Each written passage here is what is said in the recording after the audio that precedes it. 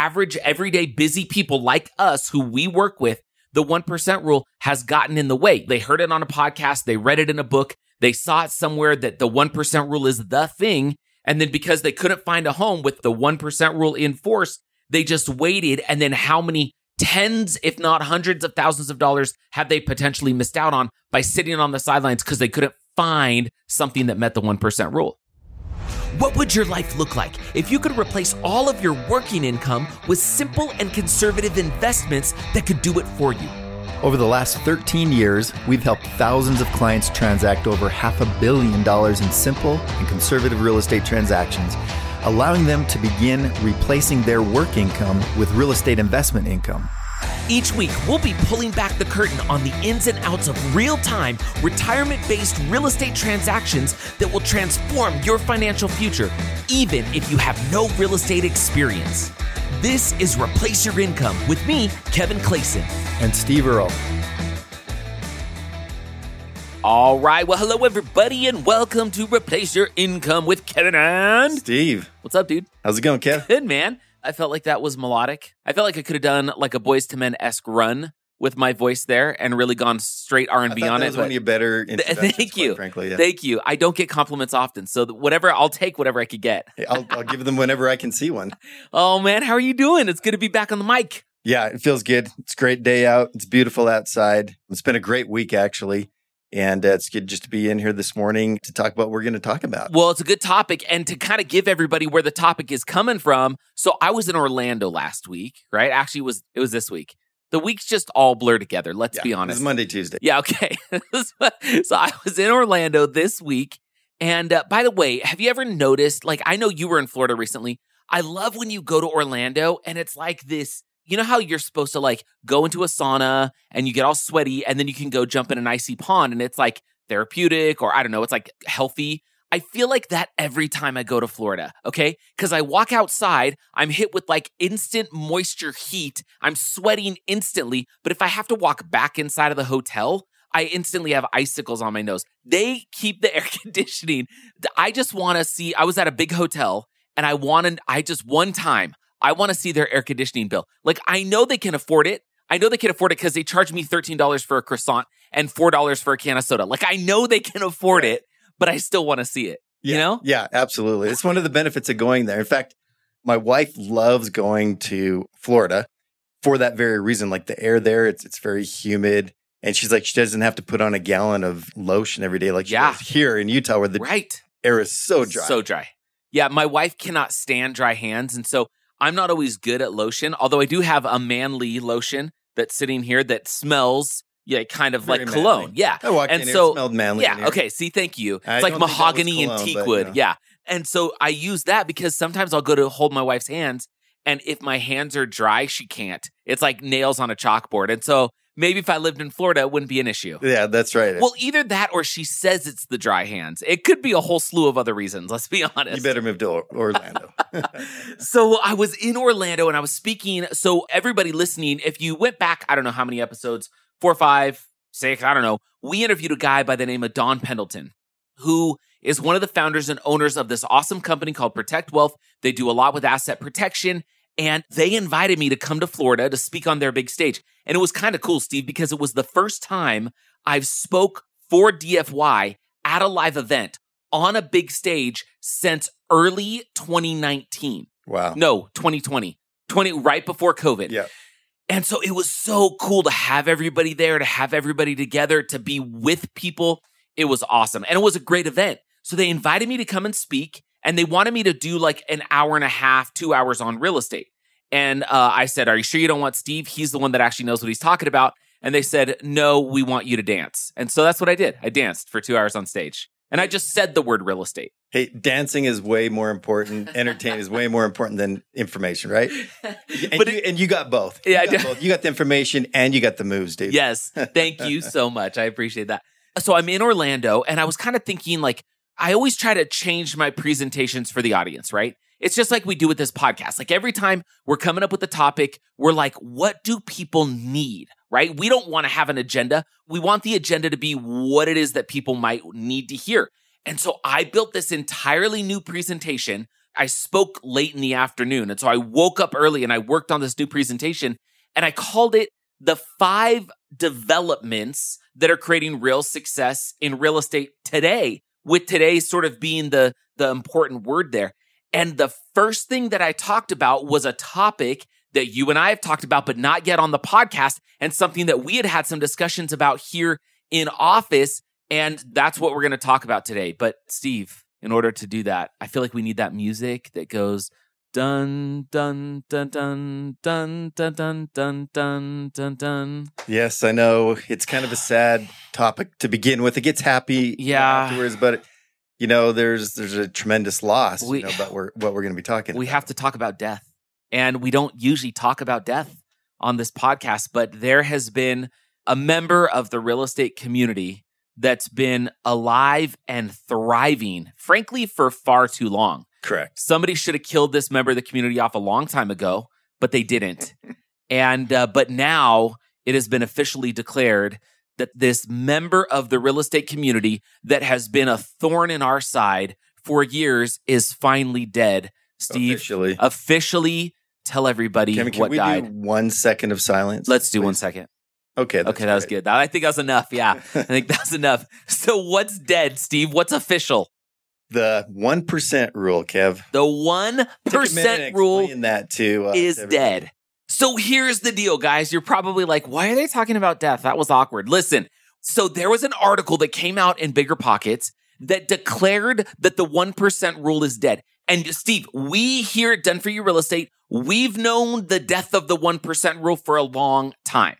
And here's the thing. The reason why I said it's been... Kevin, I'd even go so far as to say for us, it really never even actually existed. No. So, but anyways, go ahead. No, you're right. It never really was something that we were focused on or concerned with. But here's, for those of you that don't know what the 1% rule is, the reason it's been like a bane of our existence is, as you know, we work with people from all over the country who want to do real estate. And so when people get attracted to our company, or they start to do research on our company and the kind of way that we do real estate, one of the things they always ask is, well, it's really hard. Like, it doesn't seem like your properties really fit the 1% rule. And our response is always like, yeah, they don't, because we don't care about the 1% rule. So what is the 1% rule? This is a rule that's been in existence really since kind of the crash, right? Isn't that kind of when the advent of it was? And it was this gauge in this rule that real estate investors really popularized. And it was finding properties where the rent would be 1% of the purchase price, right? Where the monthly rent was 1% of purchase price. Now, the reason for that... So the purchase price was $250,000. So what would rent be then? Yeah, so it would be $2,500, right? So 1% of the purchase price. And the reason why that mattered is because cash flow was king. Cash flow was the thing that everybody focused on and that everybody wanted to hear about. And so they would go and they would not... So like our properties, right? Like if you get a $230,000 property and it rents for, let's say, $1,600 a month, right? What is that? 1,600 divided by 230 is 0.007. So somebody would say, oh, that doesn't work. That's not 1% of the purchase price. But we would look at that and we'd be like, are you kidding? You're cash flowing $300 or $400 a month. And that doesn't even include appreciation or tax benefits or principal pay down. That is just a simple metric based on what the rent is and what the purchase price is. But that metric, Steve, was used by real estate investors for a really long time as judging the value of whether or not they wanted to look at a certain investment. Well, and I have to tell you, Kevin, so the unspoken part about the 1% rule is that only about 1% of the properties out there meet that criteria. Yeah. And so very, very few properties ever met that criteria. Now, if you were a super aggressive real estate investor and that's what you did all day, every day, and you're just in the market, search, and then you competed against 20 other investors on that one particular property, bottom line is there were very few properties that met that criteria. And as a result, so many of those individual investors missed out on so many great opportunities. That's a good point. There's a real opportunity cost to that, right? Yeah, like at the end of the day, right? If you take a look at what percentage of cash flow makes up the overall benefit of a real estate investment property. I mean, when I think of our pro formas, right, we like to see cash flows that maybe range between like 4 and 8% cash on cash return. but the actual annualized return that we look at usually ranges between 15 and 20%. So it's higher or higher. Yeah, I like to keep it conservative. There you go. Yeah. So, Sorry. but really, so think about it. If cash flow is around 4%, your overall return is 20%. It's only making up like effectively 1/5 of the overall benefit of the property. But that was the thing people were leading with. Well, and Kevin, it's not even quite that good because it's 1/5 of the overall return on investment. And what you're not taking into account there is the depreciation. Yeah, all the other stuff. That's right. Right. So it's even worse than that. Meaning, and like, don't get me wrong, Kevin, like cash flow is important. Oh, we love it. It's an extremely important part of the overall dynamic of every property that we take a look at and that we approve, for our clients to consider buying. It's critical. But in years past, it had too much emphasis and too much importance on it placed, such that many, many opportunities were passed over by the really aggressive real estate investor. And so at the end of the day, cash flow is important, but it only makes up less than 1/5 of the overall benefit that a property provides. Well, and far too often, I don't think that we calculate, and in general, people looking at real estate, calculate the opportunity cost of waiting, right? Exactly. So, for example, okay, I just got a report on my home today, the one that we bought like a year ago, right? Okay, it's legit gone up 140 grand in equity, right? Crazy. Okay, it's insane. Like it's just, I've been living there for a year, right? Like I've been mowing the lawn and it made me 140 grand, okay? So, but when we think about that, what if I would have waited a few months? What if I would have waited 6 months? I wouldn't have captured all of that. And so because we say it all the time on the podcast, when's the best time to buy real estate? Same as planting a shade tree 20 years ago, second best time is today. Why? Because even if the market's going up, like, don't you want to capture some of the increase? So sure, the market is not, maybe you can't go find a property that has 30% equity today. But by waiting and sitting on the sideline, and I honestly, this happens all the time. I will circle back around with people that are considering working with us and our company at 6 months after the fact. They're going, all right, Kev, I've been waiting 6 months and I guess I should finally pull the trigger because I just realized I just calculated how much I missed out on both in cash flow and equity by sitting on the sidelines and waiting for something better.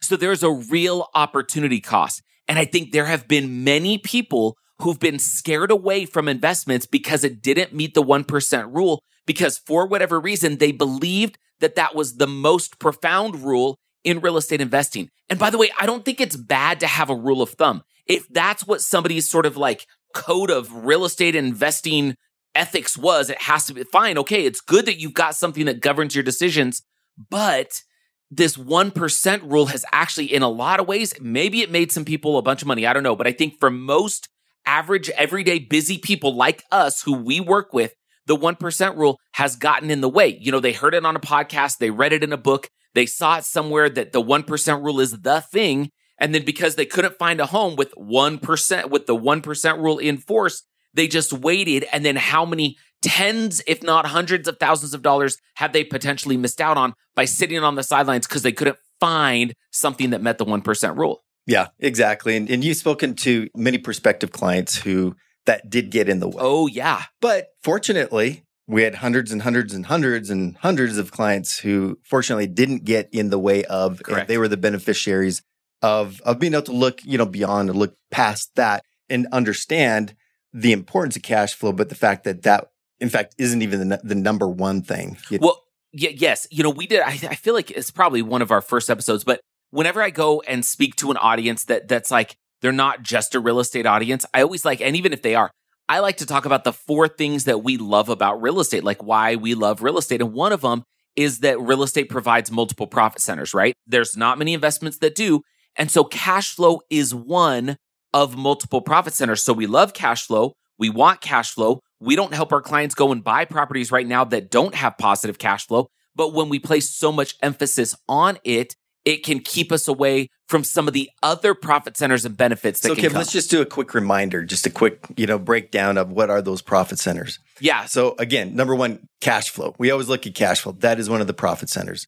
Second profit center is appreciation, right? Yep. Second profit center is depreciation, tax savings, that kind of thing. A fourth profit center is the fact that your tenant is literally paying down your loan. So there's principal pay down on a monthly basis. Yep. Yeah, I look at it and I say, you've got cash flow, you've got appreciation, you have tax benefits, and you have principal pay down, right? Tax benefits. Yeah. And so I look at that's 4 profit centers wrapped up in one investment. And that's only one of the 4 reasons we love real estate that makes it a unique investment class, right? Yeah. And so it is so powerful. And now, but I want to circle back to this 1% rule because I don't want you guys to think that we're just making it up. Like, let me give you some numbers, okay? So first of all, just understand if you've heard about the 1% rule, you know it played a big role. If you've never heard of the 1% rule, Steve and I are just letting you know this is something that governed people's decision process for a long time. But let me give you some numbers, okay? So the average national home purchase price as of right now, according to the Motley Fool, is $374,000. That's the national average purchase price on single family properties, okay? The average, according to Realtor.com, so the national average monthly rent is $1,600, okay? So that means that the average national monthly rent is 0.004% of the national average purchase price. Now, obviously, submarkets and multiple markets, I mean, that's a really sort of like broad snapshot, but even the national averages are 50% below what most people would have sought with the 1% rule.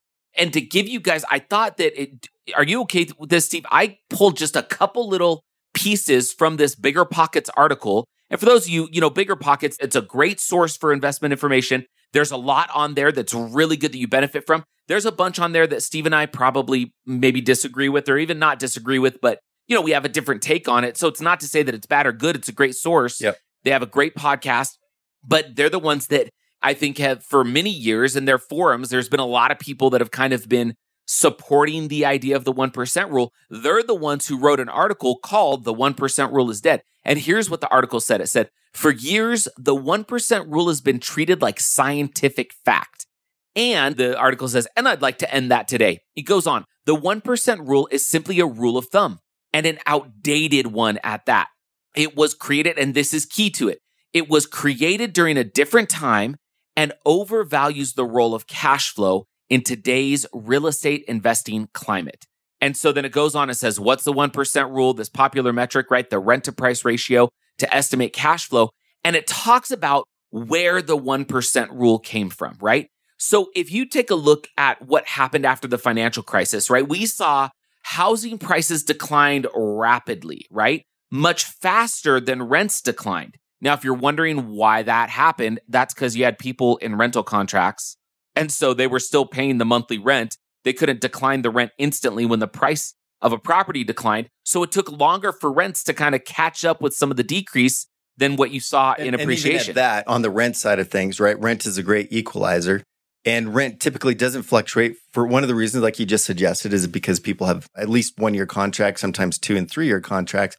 But above and beyond that, like rent is rent, and it's not, at least once it's in place, people have 30-year mortgages, right? Right. So whether the value of their property goes, like if it goes sky high, that doesn't mean that their rent is going to follow right behind it.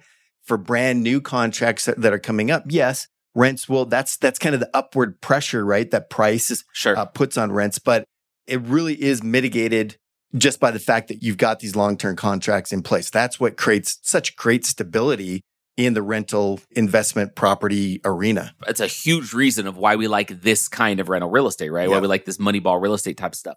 So it kind of started when you saw that prices declined quickly, rents did not necessarily keep up, and then that trend of that sort of situation kind of lasted through a good bunch of the early 2010s. Like I think about what we were able to go buy homes for and what we could still rent properties for. And then what's happened over really like the last 5 to 6 years in terms of prices correcting and markets. I don't know if it's correcting or just getting back to normal appreciation or outpacing normal appreciation. But now, because we see this in Utah all the time, you've got prices of properties today increasing in a lot of markets, especially expensive markets. The prices are increasing much quicker than rent, which is actually an interesting point.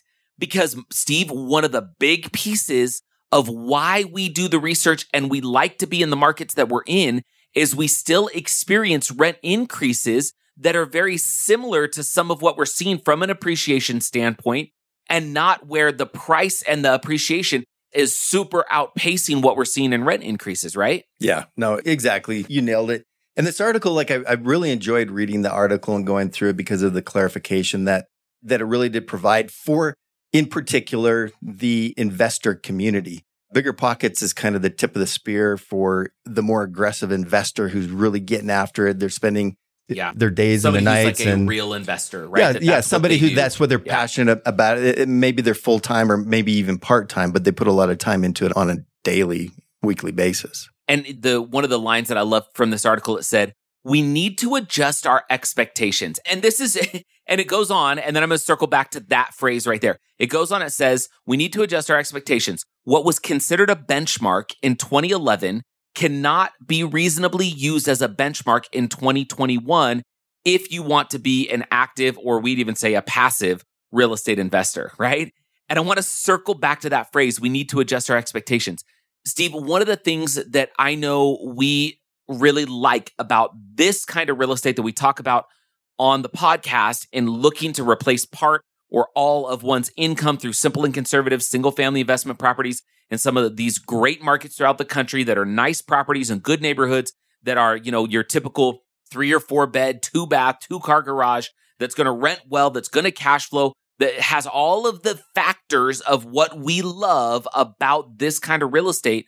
Is we have seen that expectations need to be adjusted based on what the economy is giving us. But the cool thing is this kind of real estate, this simple and conservative approach to single-family residential real estate investing, it works no matter what the expectation is for a lot of other people, right? Yeah. Where it changes, right, Steve, is like if the market collapses, well, then we may be going and looking at properties that are significantly cheaper than what they were a couple years ago, right? And that's going to be a big factor. I remember when we first started to do stuff in like Las Vegas and Phoenix, one of the metrics that blew my mind was we were helping our clients buy these properties for significantly less than even the insured rebuild cost, which is crazy. That was the metric then. If that was the metric we were still using today, we'd be pretty screwed. That would be pretty hard to go find. Then there's other economies where it's like, okay, well, we are going to go, it's going to be a cash flow heavy economy. So we're going to look at something like a 1% rule. Not that we've ever looked at that, but cash flow, there's times when a cash flow play may be more appropriate to be considering when you're looking at the overall strategy. Sometimes it's going to be appreciation. Sometimes it's going to be buying below market. Sometimes it's going to be like right now. It almost feels like right now. And I don't know. I'd love your take on this. This is a hot take. I'm just shooting from the hip. But I almost feel like one of the deciding factors for people today should be this. Can I get a property? And the reason why I say that is, dude, the conversation that I have most often with people on the front end is, I want to do real estate. I can't find any. They've talked to other investment groups. They've gone to websites and they're like, nobody has inventory. Yesterday, we met with a guy. I was talking to him. He was kind of like, yeah, I want to do single family, but I'm also kind of like super interested in like multifamily. I was like, okay. He's like, but there's really nothing available. And I don't know if there's going to be anything available in this company I'm talking to. They're not sure when they're going to have property available. And so this idea of even just inventory being a deciding factor of whether or not you ought to take action, I think even that's kind of the world that we're in right now. There's a major short supply. Yeah, exactly. And to touch on the point where as the market cycles, you have the different factors that you always want to take a look at. You might place a little bit more weight, say on appreciation, or a little bit more weight on cash flow. You have to just keep in mind that there's these 4 centers of revenue possibility, right? And you have to look at all 4 of them in conjunction together at any given moment during the real estate cycle as it cycles around. And as long as you're doing that, that's kind of like, I love the phrase, the Moneyball concept, where you're looking at all of the different statistical factors in analyzing a property in light of your long-term strategy. Yes. Right? Yes. What is that long-term strategy? Because that is the context in which you need to look at investment real estate when you're just kind of a professional who's busy doing what you're doing every day, but you want to be in the market. You need to be in the market of real estate. You want to have some properties in your portfolio. Taking a look at that, at the overall strategy, which is your perspective, which is your overall structure, and then those 4 factors and using them in combination, right, to decide, is this the right property? Is this a good property? Does it make sense? Absolutely. And I love sports analogies because I think they just, at least for me, because I love sports, they help me make sense of the world around me, right? And if we were to look at the Moneyball concept, right? And we were to, for those of you, you've heard us talk about Moneyball, you've probably seen the movie with Brad Pitt and Jonah Hill, or you've read the book. Steve and I have realized more and more that Moneyball real estate is really what we do, right? That we're the only ones that we know of that really talk about it in those terms. And it's because that has proven itself out for 2 decades now, right? So if you were to take the baseball analogy of Moneyball, what the Oakland Athletics did, they had one guiding metric, okay? The one guiding metric was that they want to know, how does somebody get on base consistently? Because from that, it meant that the more people you get on base more consistently, the higher the likelihood of scoring runs and the higher the likelihood of winning the games.